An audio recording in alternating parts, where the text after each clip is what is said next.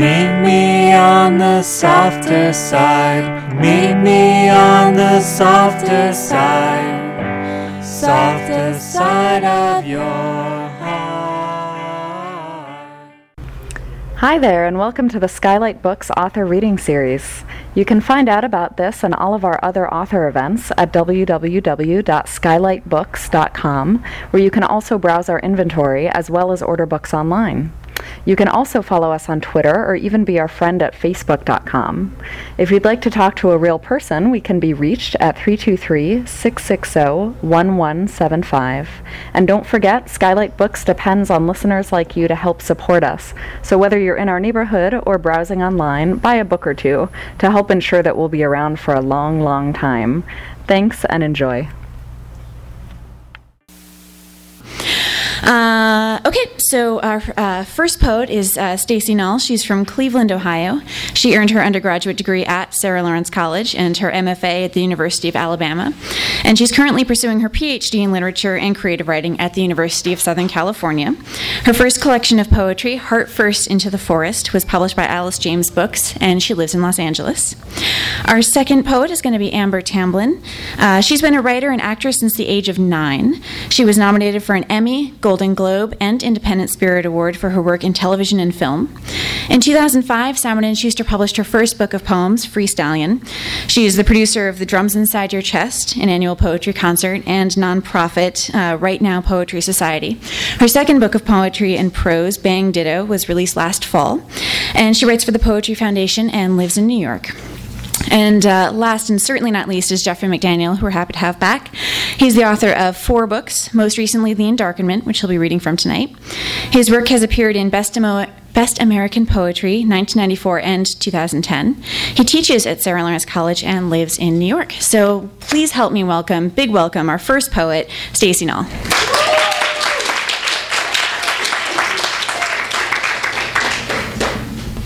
Hi, everybody. How you doing? Good. Good, great. So I'm going to jump right into things here. And I'm going to start sort of with an invocation here, a poem addressed to the poet Frank O'Hara. And what it's about, I guess, is a feeling that I have about him. Most people think that, he went off and wrote these poems sort of in 30 seconds or less, and that was sort of his MO. And I feel sort of differently about him, that was sort of a ruse, that he actually put a lot of time into making things look that way, which I think is sort of the beauty of his work. So this is addressed to Frank. And it's called What Gets Me Today, Frank. What gets me today, Frank world, is the multitude, the many momentaries, and the momentum passed from transient you, confident as a continent, who moved through the mongers and the motives, half man and half morale. Today, from your blocks, wafts a big band bouquet. Subway bison, chorus girl clicks, the low round growl of the moon. All the names lift where you lift them. Denby, Bonard, Coke and Joe, Pennsylvania Station. Lillian, Fanny, Sonia, Jane, all your starlets in the sky. Your hum-colored cabs, sweet snag on me. This, a radiator clank, a cap gun banner's bang gets me today, Frank. That though it was all obligato, this you had in common with the cannibal.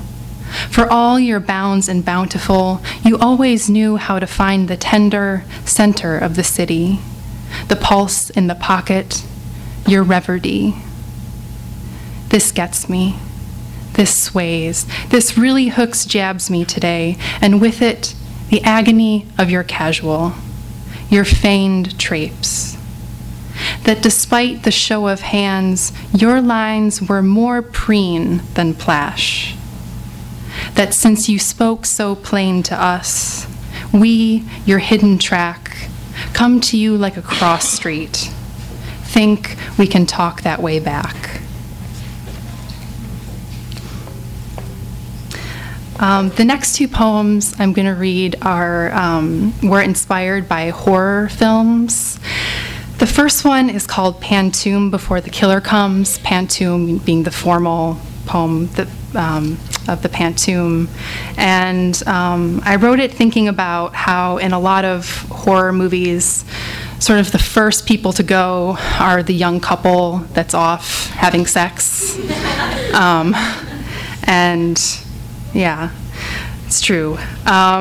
So this is, I guess, for them, and it's called Pantomime Before the Killer Comes. Nothing at stake in their landscape, just feet from his father's wrecker, stripped straight of restraint on the vista, they wide-eye their way toward each other. Just steps from his father's wrecker, she's soft in the yellow clover, wide-eyeing her way toward her lover, ready and open as a right answer. Hand down in the golden clover, he marvels at her minutia, open and ready as a right answer. She plants a small death on his neck. Hand marveling her minutia, her torso trills below him. On her neck, he plants a red death. Her body bends in oath beneath the oak. Her torso thrills below him, their reflection severed in the wheel rim. She bends her oath beneath the oak. The girl breathes in, the boy breathes out. Their reflection severed in the wheel rim, the sun high as a front page headline. The girl breathes out, the boy breathes in. Light as the sigh before a storm. The sun bright as a front page headline, it will read in the light of day. Light as their sighs before the storm. In their landscape, nothing at stake.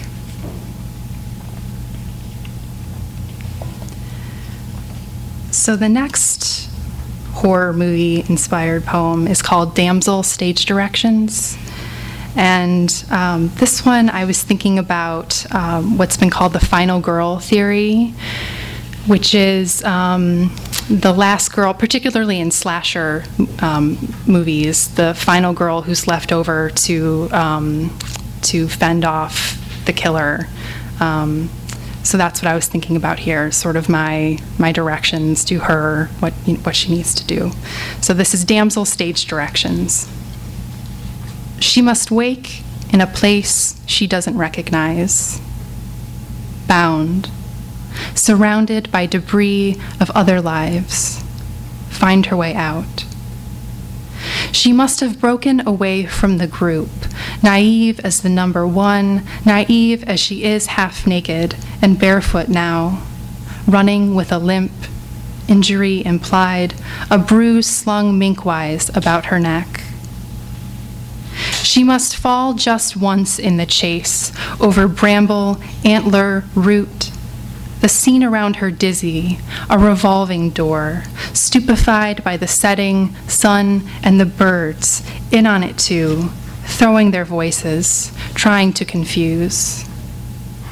She must glance always over her shoulder, gasping to lose him, to outsmart the lunatic trees, her face unfurnished, a puddle with nothing to reflect, glancing, the fish rolling back in her eyes' Blake lakes, glance, the moon a fat white mosquito bite, itching her on, to where she ends at an edge of road, spots a truck's grill wavering lazy in the horizon's heat, laughing a little, coughing up berry worths of blood and muttering what she can only muster, sputtering into the cement, into the dense, senseless air of summer.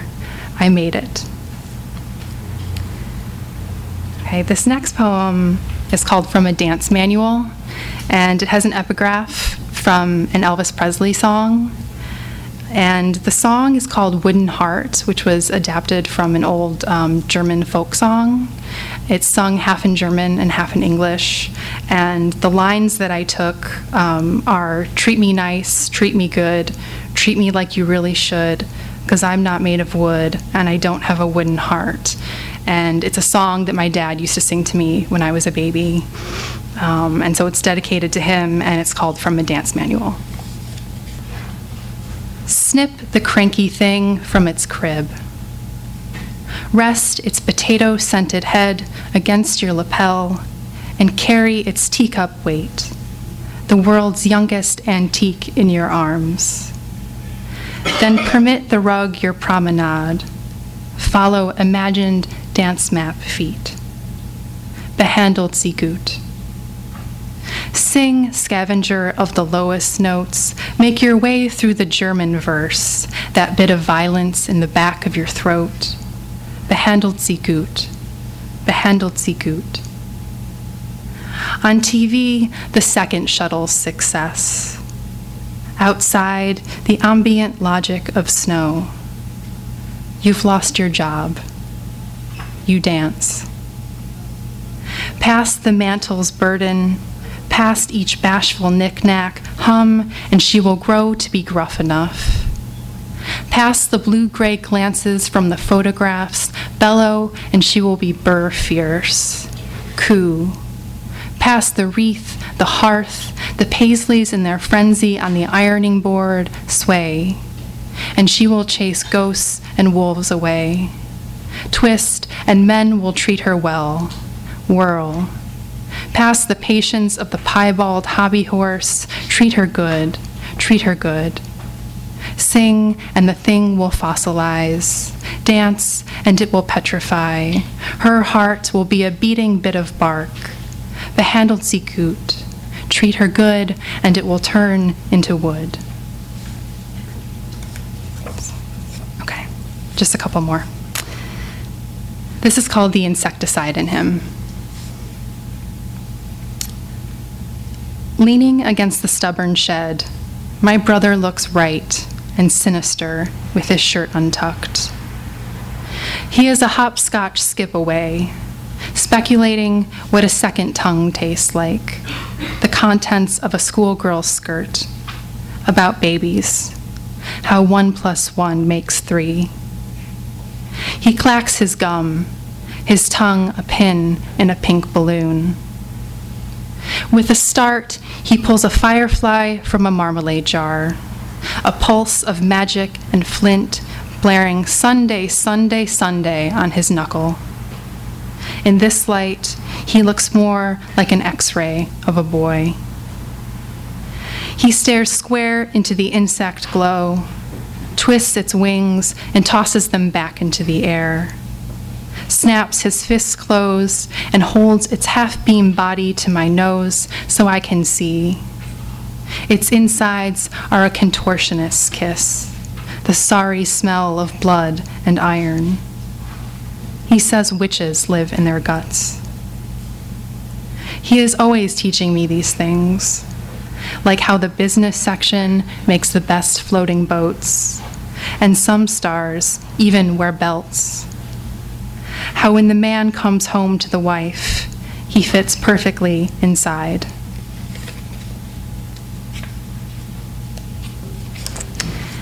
And this poem is a sort of love poem, but it's spoken in the voice of the wife of a human cannonball from the circus. And it's called Singing the Cannonball to Sleep. At night, he sleeps with his mouth just open and his helmet fastened tight. See how he hugs his knees, harm hibernating in his hands there, always prepared to give the ready sign. With the light slipped into something more comfortable, the dark now pulled up to our chins, and our children's things on the carpet, the paddle ball, the army man, the duck you must pull with a string. Those leftovers from a day of ravenous play all watch as he talks from within a dream. Something about hopelessness, heftlessness, taking to the top, the man-made sky of the tent. Sleep is his most difficult stunt. But each time since our first time, this is how I lull him. I tilt back, fill my mouth with pine needles, clay, a copper coin. And when we kiss, I slip my tethers in, say, rest your perilous head. And for the first time that day, he can finally feel some weight. Gravity's good fortune no longer eluding him. His two felled feet no longer neglecting the ground.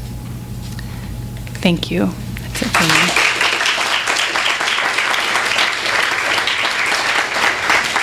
And up next is Amber Tamblyn.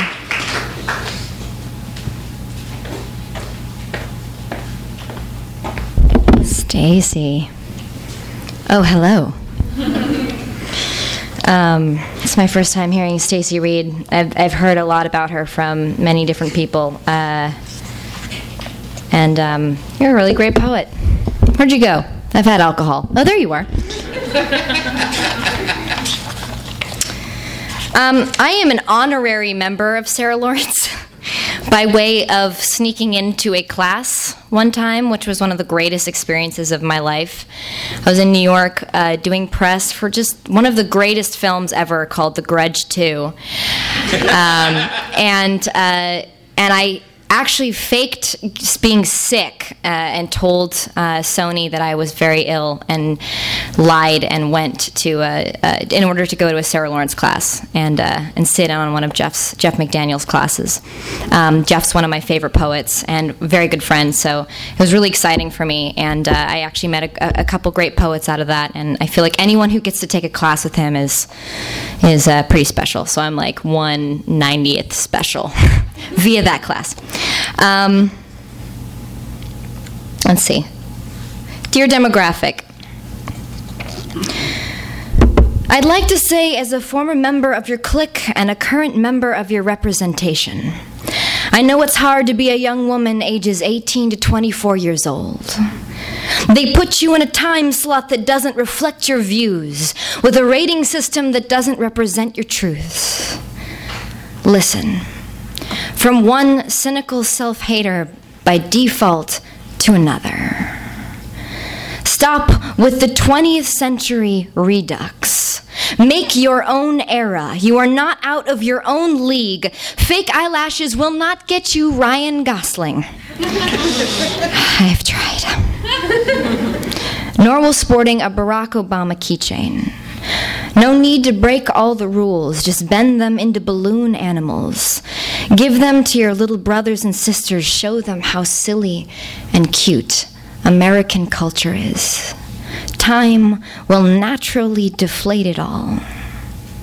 Start mosh pits in the crowded thoughts of tycoons. Stir something up with your tongue. Sip someone else's logic and then spit it out, preferably when they're looking. Taste test your own style. Get your mind into the gutters of others. Search for the things they let go down the drain or threw away. Everyone's scared to tell you how they really feel, including Oprah. Stop getting wasted and throwing up your individuality outside of a club. There is no fast food to help you cope with that. Leave your mark on the world with something that can't be chosen from a tattoo book of Chinese symbols for the lower back. Pierce something other than your skin. When I tell you to think for yourself, don't give a shit what I say. I forget that at bookstores people don't clap between poems, and every time Stacy read a poem, I felt like yelling, "Take it off!" It just didn't feel right. Anyway, Stacy, after this, you and me.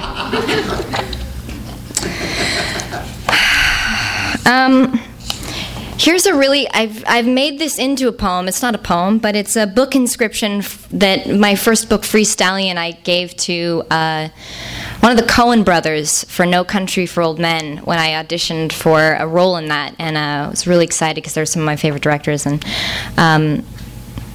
So I wrote this in a book, and then I wrote it down later because I realized that that would make kind of an interesting poem of some sort. So this is all it is. It's nothing. I don't even know why I'm giving it an explanation. Book inscription for one half of the Cohen brothers. Dear Mr. Ethan Cohen, in the interest of time and saving paper, here's something to read while you're on the crapper. You're the shit. Up yours truly, Amber Tamblyn.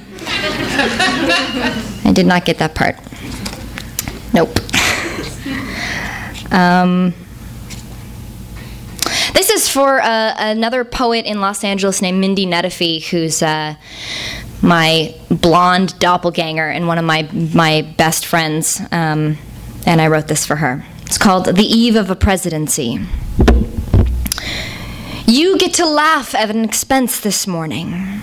Today, anything is funny at the expense of everything.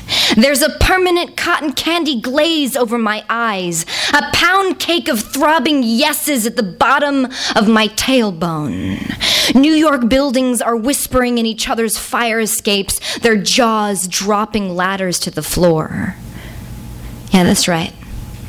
I'm wearing my jeans with no panties on. They're deep-sea diving in the current of my lover's thread count. Before the left tit ache of an election comes back to taste us once more, I'm gonna leave his apartment, walk down Essex Street under beautiful morning sunlight, and leave a trail of life vests behind me. Let the wind double dutch in my hair. I just realized you said double dutch in a poem. Sweet. I long for the sigh you make just before turning off the television. I miss the way a dance floor can't find its rhythm in your presence. The way you hold a glass of red. The way you say, seriously? If your tongue was a postcard, I'd stamp you. If the crack of your ass was a fault line, I'd 7.2. Someday our deaths will make all the tomorrows stop to look over their shoulders. Until then, I'm the museum where your big picture is worth a fortune.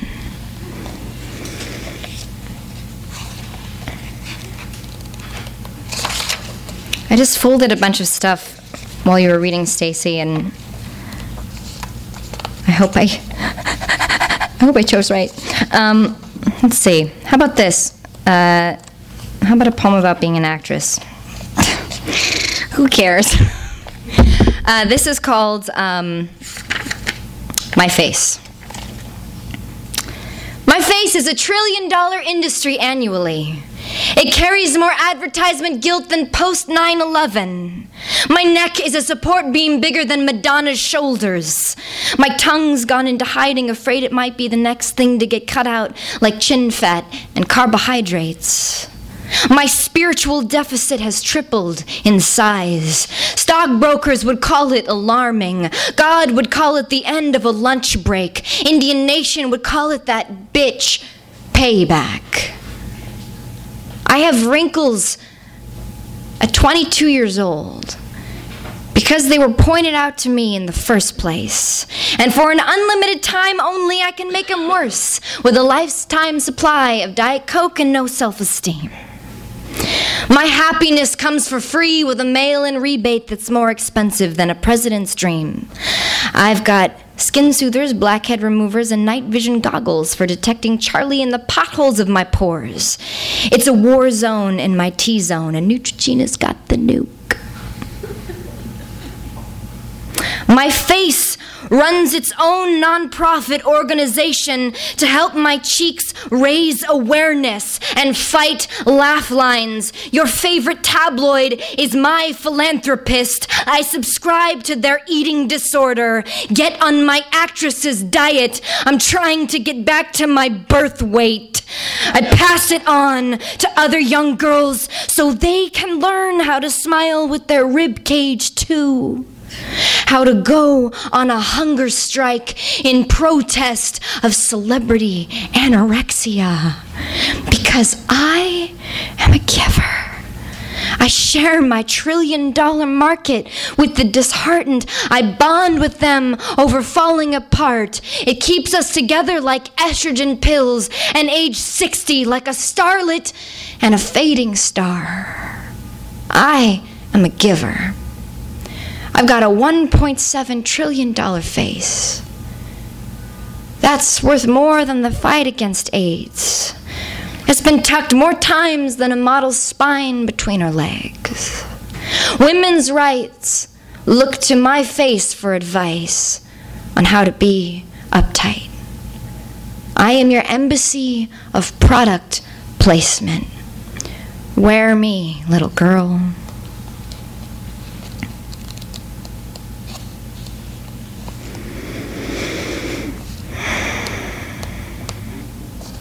How about a tweet? Look at all of you tweeting twits, relishing in the whoredom of immediacies. You've evacuated your brains, lazy sleuths. I am sad for your pens. Turning to ropes for Ian Curtis. Turning to ropes, his body didn't sway. The chair didn't look up. The room only cleared its throat with a creak. Turning to ropes, his skin bloomed an emerald heirloom soft. A fashionable scarf of a scar would form the trend setting of his throat. The royal colors of Saturn's rings. A rusty halo that lost its grip and fell from the height of his skull. 10 stories of vertebrae to its death at the nape of his neck. A bloody horseshoe clanging around a tired voice. Footprints of 1,000 blue jays running finish lines across his Adam's apple. The shape of a noose is the shadow of a single petal. Is a balloon crashing back to earth? Is a boxer's glove defeated? Is the staccato of a tongue? Is a champion's racket? Is a dangling spoon with their reflection? Is one flame curling into itself before going out? Nothing would have made you happier than the thought of me finding nothing sadder than the thought of your guitar without you.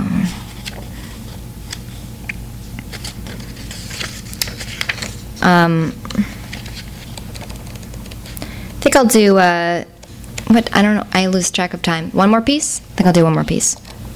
That means 2 pieces, but I'll do one more piece. Jeff, there's no way in hell that I'd get you to read The Jerk tonight. Is that in any of your books here? I don't know. Because I'll hate a love poem, and then I feel like you can totally make me look like an asshole with that poem.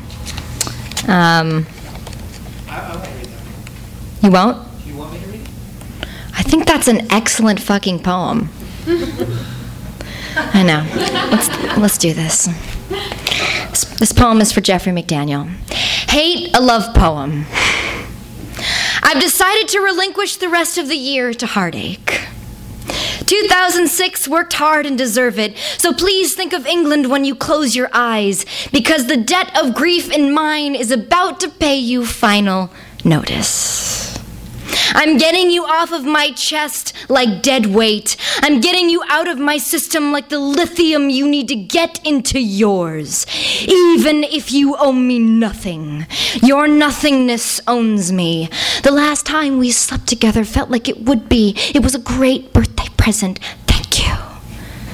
Your sex is a broken slot machine that will never change. It's as intimate as a business card. Loving you is a casino where sad people spend time waiting for kings to show up. Buying into you was a supermarket of regrets. Spit poet. That's not a line, but it sounded slammy. I had to say that. Heartbreaking is a habit you were never broken of. You're one internet cafe away from the truth. You've got more secrets than cells have stems. I sit in fast food bathrooms just to remember your smell. I get cheap manicures just to rekindle your touch. You're cheap. That's what that means. hands. I know your back better than your own shadow. My fist thinks you're ugly and would tell you to your face. I'd sleep with your friends if you had any. I'm not even angry yet, just scared to tell you how I really feel, you know. I'm a death threat tied to a rock, thrown through the window of your opportunities. In the spectrum of my infinity, you are an all-time black. Your guilt's so heavy you could tie a noose and hang your conscience from it. You led my legs on, invited my insecurities over for the holidays. Do your future children a favor by not having them. I'd sooner end your life than this poem. Why don't you make me? I'd like to see you try. In general. I'm not jealous of your new lover. She's just another ring in your dead tree stump. Now she can enjoy you, little yard sale. She gets to wear your mother's old clothes. She gets to rummage around in my hand-me-downs, like I did in the bargain racks before me. You put the you back in. Fuck you. All right, I'm gonna do one last poem. That was really hard too. Jeff, I love you. This is just from a new book that I'm working on. And hey, thanks to Skylight, to the bookstore, and letting us read here. This is super awesome, and we encourage more people to go to poetry shows and to cuss in general. This is called Hearsay. I'm told Joni Mitchell took my newborn baby feet into her palms, called them sweet cashews, and kissed their souls. I lay there in my father's arms, a sedated frog, a fleshy spit of fresh molecule juice. I'm told my body is shaped like a renaissance. Every socket holds a potential revolution. My gait sinks to preludes in the key of D minor. I'm told women have more nerve endings in their hands than men, that this is a scientific fact. I'm told Galileo wept at how big his hands looked, how small they felt while pointing at the stars. A book written by every one of God's representatives tells me salvation is for everyone but God. I'm told your poems are about me. All of them. Even when they're about Jennifer. Even when dedicated to Mother. I was told we met in the 90s. You shook my hand and told me I would not remember you saying that I am the love of your life. I'm told in 38 years I will lose a child. The psychic on Astor Place only charged me $10 out of sympathy. I'm told we should write more vague prayers for rock stars and send them up into the sky on helium balloon strings. She was told you kept her letters like bazooka gum wrappers. You broke her cigarette heart like an addict you thought could be saved. I took her in my arms that night and melted a warm tongue across her ear until she was drowning in the deafness of oh, until my poetry pulsed from her face like French euros in a fountain in Flagstaff. I told her the only thing you know how to love is the sound of cheap plastic heels on pavement, that as a lover, you are simple. I made sure you were told. I'm told there's a balcony where my old dresses are hung to dry in Detroit. I'm told they buried the body with the garter belt on. Thank you.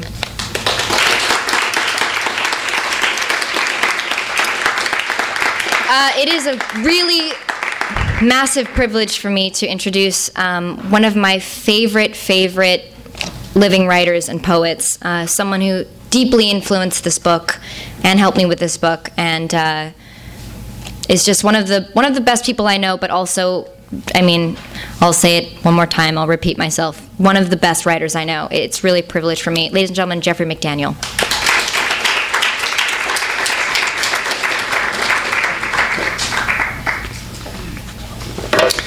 Hi, thanks. Thank you to Skylight Books for making this event possible, and it's wonderful to read with Amber and Stacy. And Amber did sneak into my class, and that was a lot of fun, and your work is wonderful. You guys are both wonderful poets, and it's great to see your work growing and getting stronger. And Stacy was a student of mine. You know, people sometimes talk about what's the role of a poetry reading. Is there any kind of pedagogical benefit from poetry readings? And Stacy, I remember, was going to do a public reading. We have this little series called 6 by 6, and she was going to do a reading when she was a sophomore. And suddenly the idea of getting up and sharing her work made her revise in this way that I'd never seen before. And I don't know what she did. She went away for the weekend, and she just worked and worked and worked, and she turned some kind of corner, and she never looked back. And she was just, it's so wonderful. We read together in LA when you were a student, remember, about 7 years ago, and you have just worked so hard, and it's great, and your work has bloomed, and it's an honor to read with both of you. Amber, I'll read a few old poems and some new ones. Amber requested this poem. It's called The Benjamin Franklin of Monogamy, and it's actually about a Sarah Lawrence person, class of 1990. That's all I'll say. It's called The Benjamin Franklin of Monogamy. Reminiscing in the drizzle of Portland, I noticed the ring that has landed on your finger, a massive insect of glitter, a chandelier shining at the end of a long tunnel. 13 years ago, you hid the hurt under the blanket of your voice and said, I guess there are two kinds of women, those you write poems about and those you don't. It's true, I never slid sonnets under your door or served you haiku in bed. My idea of courtship was tapping Jane's Addiction lyrics in Morse code on your window at 300 a.m., whiskey doing push-ups on my breath. But I worked within the confines of my character, cast as the bad boy in your life, the Magellan of your dark side. We don't have a past so much as a bunch of electricity, power never put to good use. The phrase, what we had together, makes it sound like a virus, as if we caught one another like a flu, and desire was merely a symptom that could be treated with soup and lots of sex. Gliding beside you now, though, I feel like the Ben Franklin of monogamy. I should tell you, I was a student at Sarah Lawrence. I've been a professor for 11 years, so I was a student there for 4 years, so that's what I mean. That would be really weird. God, that would be weird even for me. That would be like if I was a teacher in the 60s, that would be kosher. Gliding beside you now, I feel like the Ben Franklin of monogamy, as if I invented it. But I'm still not immune to your waterfall scent, have not developed antibodies for your smile. I don't know how long regret existed before humans hammered a word on it, or how many paper towels it would take to wipe up the Pacific Ocean, or why the light of a candle being blown out travels faster than the luminescence of one that's freshly lit. But I do know all are huffing and puffing into each other's throat, as if the heart was a birthday cake covered with trick candles, didn't make the silence any easier to navigate. I'm sorry all the kisses I scribbled on your neck were written in disappearing ink. I'm sorry this poem took 13 years to reach you. Sometimes I thought of you so hard, one of your legs would pop out of my ear on the subway. And when I slept, you'd press your face against the porthole of my submarine. I wished that just once instead of joyriding over flesh, we'd put our hands away like chocolate to be saved for later and deciphered the calligraphy of each other's eyelashes, translated a paragraph from the volumes of what couldn't be said. Of course, I couldn't send her that poem because we both were in relationships, so she's never seen. I'll read one poem from this book. Now, this is called Heavy Breather Zoo. It's an outreach project that I'm involved in. Whatever happened to the heavy... Do you guys know what heavy breathers are? Some of the younger people may not. They were sort of perverts that were indigenous to the 1970s. They would call housewives, and they would just go like, did anyone here ever get a call like that? You still get them now, but can't you figure out who they are? Oh, okay, so they're still around. All right. Okay, I just learned something. Whatever happened to the heavy breather? Technology, star 69, caller ID, the internet has rendered his kink obsolete. Who can he dial now? He is the 8-track of deviance. He tried launching filthy messages in the naughty housewife chat room, but they just treated him like he was normal, which was damn near a death blow. Should we gather up the last few still out there, breathing all heavy in the wild, before they go extinct? Place them in a special zoo in cages, complete with rotary phones, unplugged, of course, and nondescript apartment furniture, crumpled up sandwich wrappers to recreate the natural habitat. Perhaps a plaque that reads, "Here sits the heavy breather. He used to call housewives in the afternoon, turn his breath into a fog machine. He lived for that first intake of air, the gasp that escaped her mouth like a weather balloon as his fog traveled through her." Let's see what we have over here.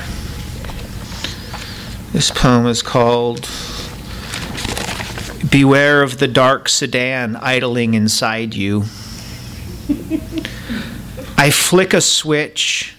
Out flashes the light bulb, like God snapping his fingers in my face. Wake up, Pumpkinhead. I've been running around half naked with the rest of America, wearing only a credit card and a cashmere scarf. Arf, arf. Yesterday I went into Circuit City's going out of business sale to revel in the fall of capitalism.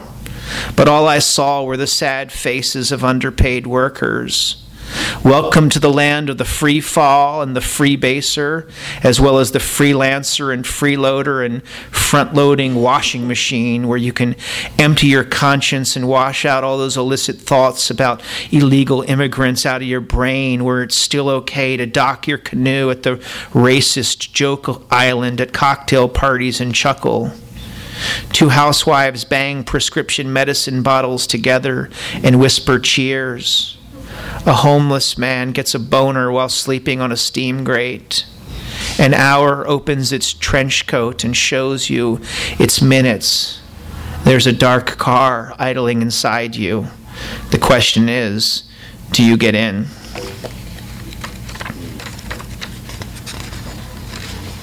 This poem doesn't quite have a full title yet right now. It's called Conditionals. It's kind of a little experiment. If you can't take the heat, stay out of the kitchen. If you can't take the kitsch, stay out of the gift shop. If you can't take the guillotine, stay out of the guilt. If you can't take the guilt trip, stay out of the narrative. If you can't take the narcissism, stay out of the mirror. If you can't take the miracle, stay out of the mire. If you can't take the mirage, stay out of the desert. If you can't take the desecration, stay out of the bedroom. If you can't take the bedlam, stay out of the pillbox. If you can't take the pills, stay out of the plunder. if you can't take the plunge, stay out of the chapel. If you can't take the chatter of teeth, stay out of the freezer. If you can't take the freestyle, stay out of the cipher. If you can't take the sci-fi, stay out of the Spielberg. If you can't take the spiel, stay out of the showroom. If you can't take the shove, stay out of the accusation. If you can't take the ache, stay out of the land belonging to the heart.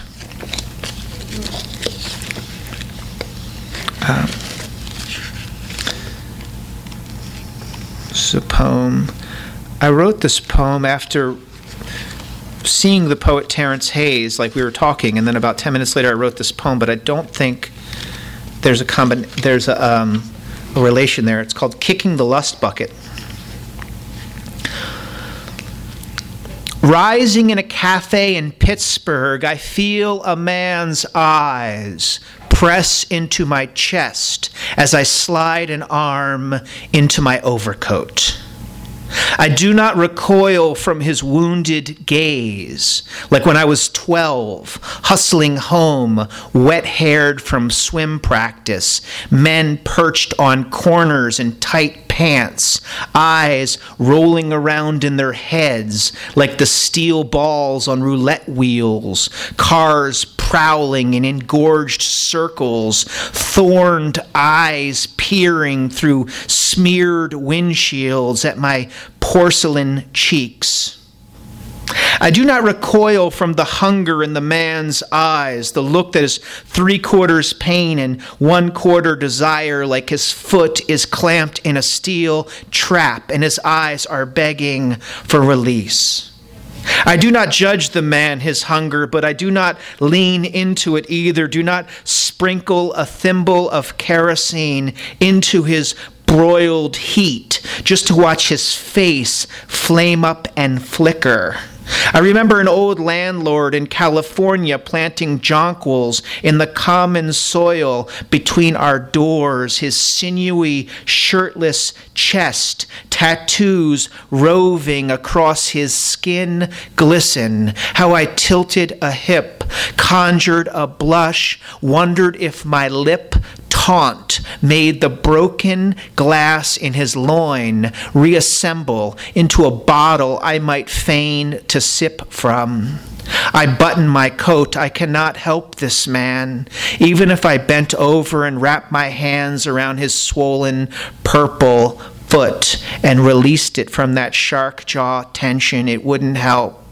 Lust is a bucket that never stays filled. A drop always spills, and all the bucket feels is the absence of that drop, radiating outward like the phantom throb of a permanently popping capillary. I have another Dark Sedan poem called Happy Marriage. You're sitting on the sofa. Your husband is upstairs. Your child's sleeping. There are dishes in the sink with your name on them. A dark sedan pulls up to the curb of your mind. You know you should turn and run the other way, but you don't. You stand there. The blackened rear window rolls down. It's a boy you knew in high school holding a rose. The door opens. You climb in. Your husband upstairs doesn't hear the car screech away.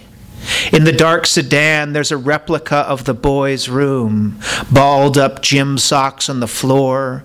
You climb onto the sheetless mattress. His mouth roves over you like a searchlight. Through the blackened windows of the sedan, you see your husband come down the stairs. He's holding a dirty plate with your name on it. You bend your knees and pull your legs back. A movie of this moment is projected onto the vinyl ceiling. You struggle to breathe. The sedan accelerates around a corner. Your husband calls you into the kitchen, his words like a leash around your neck. You straighten up and walk over. The tremor in your shoulder is the echo of the boy galloping inside you. It's a little short poem about eyebrows. Kate Winslet's eyebrows are the arms of an Olympic swimmer in the last length of the butterfly. Winona Ryder's eyebrows are safety pins holding her face together. The field worker's eyebrows are sweat rags stitched directly into his forehead. John Keats's eyebrows are two maple coffins being carried across a field of snow. The devil's eyebrows are knitted from the nose hairs of infants. And your eyebrows are church benches I want to be carved into like initials. Now I'll read a few poems from like the weirdest series I've ever written. Actually, I've never really written a poetic sequence, but this is like a series of poems in the voice of an American cuckold. And they're like 15 poems about him sort of coming to accept his cuckoldness. And I don't think they're autobiographical, but I'm pretty sure that they're not. So this is him like, but I really don't know where they've come from, but this is him like, his father sitting him down when he's like 13, and his father sort of telling him he's telling him the birds and the bees about him being a cuckold. So it's like a cuckold to be, a cuckold in training, you might say. So the first couple of lines are in the character's voice, and then it's the father takes over. The birds and the bees. When I hit 13, the noun between my legs began turning into a verb, and my father sat me down and said, "One day you will have a wife of your own. A man will come, a helpful neighbor knocking, while you're at work perhaps, or a garlicky colleague at an office party, or a lifeguard on a spit of sand. And that man will have your beloved, perhaps even in your bed. But that won't mean you're weak. Remember our great ancestor, Menelaus, biceps the size of grapefruits, his chest far hairier than that pretty boy who slipped in and swiped his wife like a callow lily from his lapel. Remember Marcus Aurelius's words, reject your sense of injury, and the injury itself disappears. No need to launch another Trojan just because some stallion trotted into her. No need to perish like Pushkin, slumped in ice. Begin preparing now. When friends sleep over, let them take your bed. Never yell shotgun. The back seat will file your ego down, so when your birthright happens and you see your wife with that glazed, satiated look in her eyes, the sweat of his trigger-happy fingers still greasing the white napkin of her thighs, you can settle into that moment. Ask her how it was, if you can observe next time. This is the cuckold sees the bigger picture. In chimpanzee tribes, 3 or 4 males handle the majority of the mating. I collect leaves. I guard the perimeter. What's comforting about a hierarchy is not being on top, but rather knowing your place in it.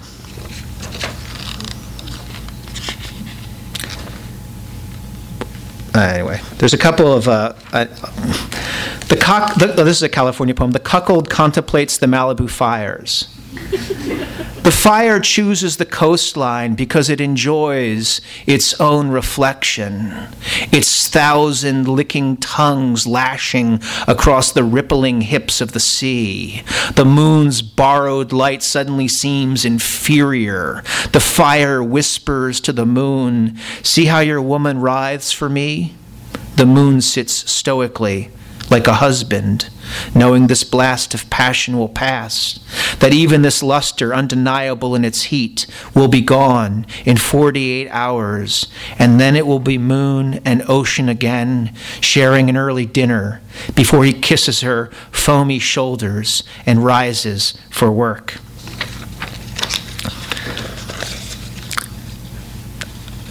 I'm not going to read The Cuckold Watches the NBA Finals, because it's like there's some Chris Bosh reference. This is called Interview with a Cuckold, and it's the last one in the little sequence. So there's like an interviewer, probably not Barbara Walters. I'm not sure who would be interviewing the cuckold. How do you sit there and watch your wife with other men? Every man secretly imagines his wife being passed around a peer group like a new pair of binoculars trained on a red-feathered bird. So you don't consider it a betrayal? This whole thing is built on trust. What is this exactly? A forest of goosebumps. How long have you been trapped in this forest? My wife is a chainsaw. She was born to chop wood. And what were you born to do? I'm the one who sees the tree fall down in the forest. I'm the one who makes it real. Those are weird poems. I'll finish with a couple of poems from here. Let's see. This is a poem about, well, this is called Compulsively Allergic to the Truth. I'm sorry I was late. I was pulled over by a cop for driving while blindfolded with a raspberry-scented candle flickering in my mouth. I'm sorry I was late. I was on my way when I felt a plot thickening in my arm. I have a fear of heights. Luckily, the earth is on the second floor of the universe. I am not the Eggman. I am the owl who just witnessed another tree fall over in the forest of your life. I am your father shaking his head at the thought of you. I am his words dissolving in your mind like footprints in a rainstorm. I am a long-legged martini. I am feeding olives to the bull inside you. I am decorating your labyrinth, tacking up snapshots of all the people who've gotten lost in your corridors. And the last poem I'll read is a poem that is a persona poem. I like to write persona poems because they kind of let me get out of my own. I think even poems that are in the first person that aren't persona poems, you can kind of have some latitude with who's speaking. But this one is in the voice of a stick of butter. And it's called Self. And I guess what's behind it is that idea of having a kid and like the fear, the anxiety of the 24/7-ness of it all, like the idea that you have to be there all the time. If you're not there, then like what's going to happen? Like I always thought I'd be a better uncle because you can come in and like be the uncle for a little while and then leave. But actually, my daughter's now almost 5, and I've actually been able. This poem is kind of about the fear of melting, and but you're able to pull it together somehow usually. So anyway, it's called Self-Portrait as a Stick of Butter, or the 4-day anniversary of my daughter's birth. I am a stick of butter. I have not been cut into yet, but I have been unwrapped. I'm in the fridge in a plastic tray that says butter. There's nothing in here except a jar with a single olive. It's so dark. I don't know that olive, all round and perfect in its glass. I wish someone would open the door and spread me over a warm piece of toast. I'm afraid I'll be left out overnight on the kitchen table and will melt into a puddle, useless. Someone will enter and say, "Yuck, look at this chemical junk." I'll say I'm not all chemicals, there's good in me too. In fact, I'm somewhat organic. But perhaps the someone is right. I close my eyes, count to 100. I tighten my muscles, concentrate, become solid again, uncut, a sturdy stick of butter back in the dish's cradle, the olive glimmering like that hint of moon visible on a moonless night. Thank you.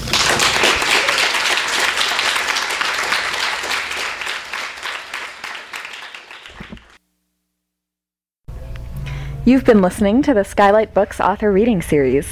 Don't forget that you can check out this and all of our other great podcasts at www.skylightbooks.com. Today's music was provided by Fragile Gang. You can check them out at MySpace, Facebook, and the iTunes Music Store. Thanks for stopping by, and we hope to see you soon.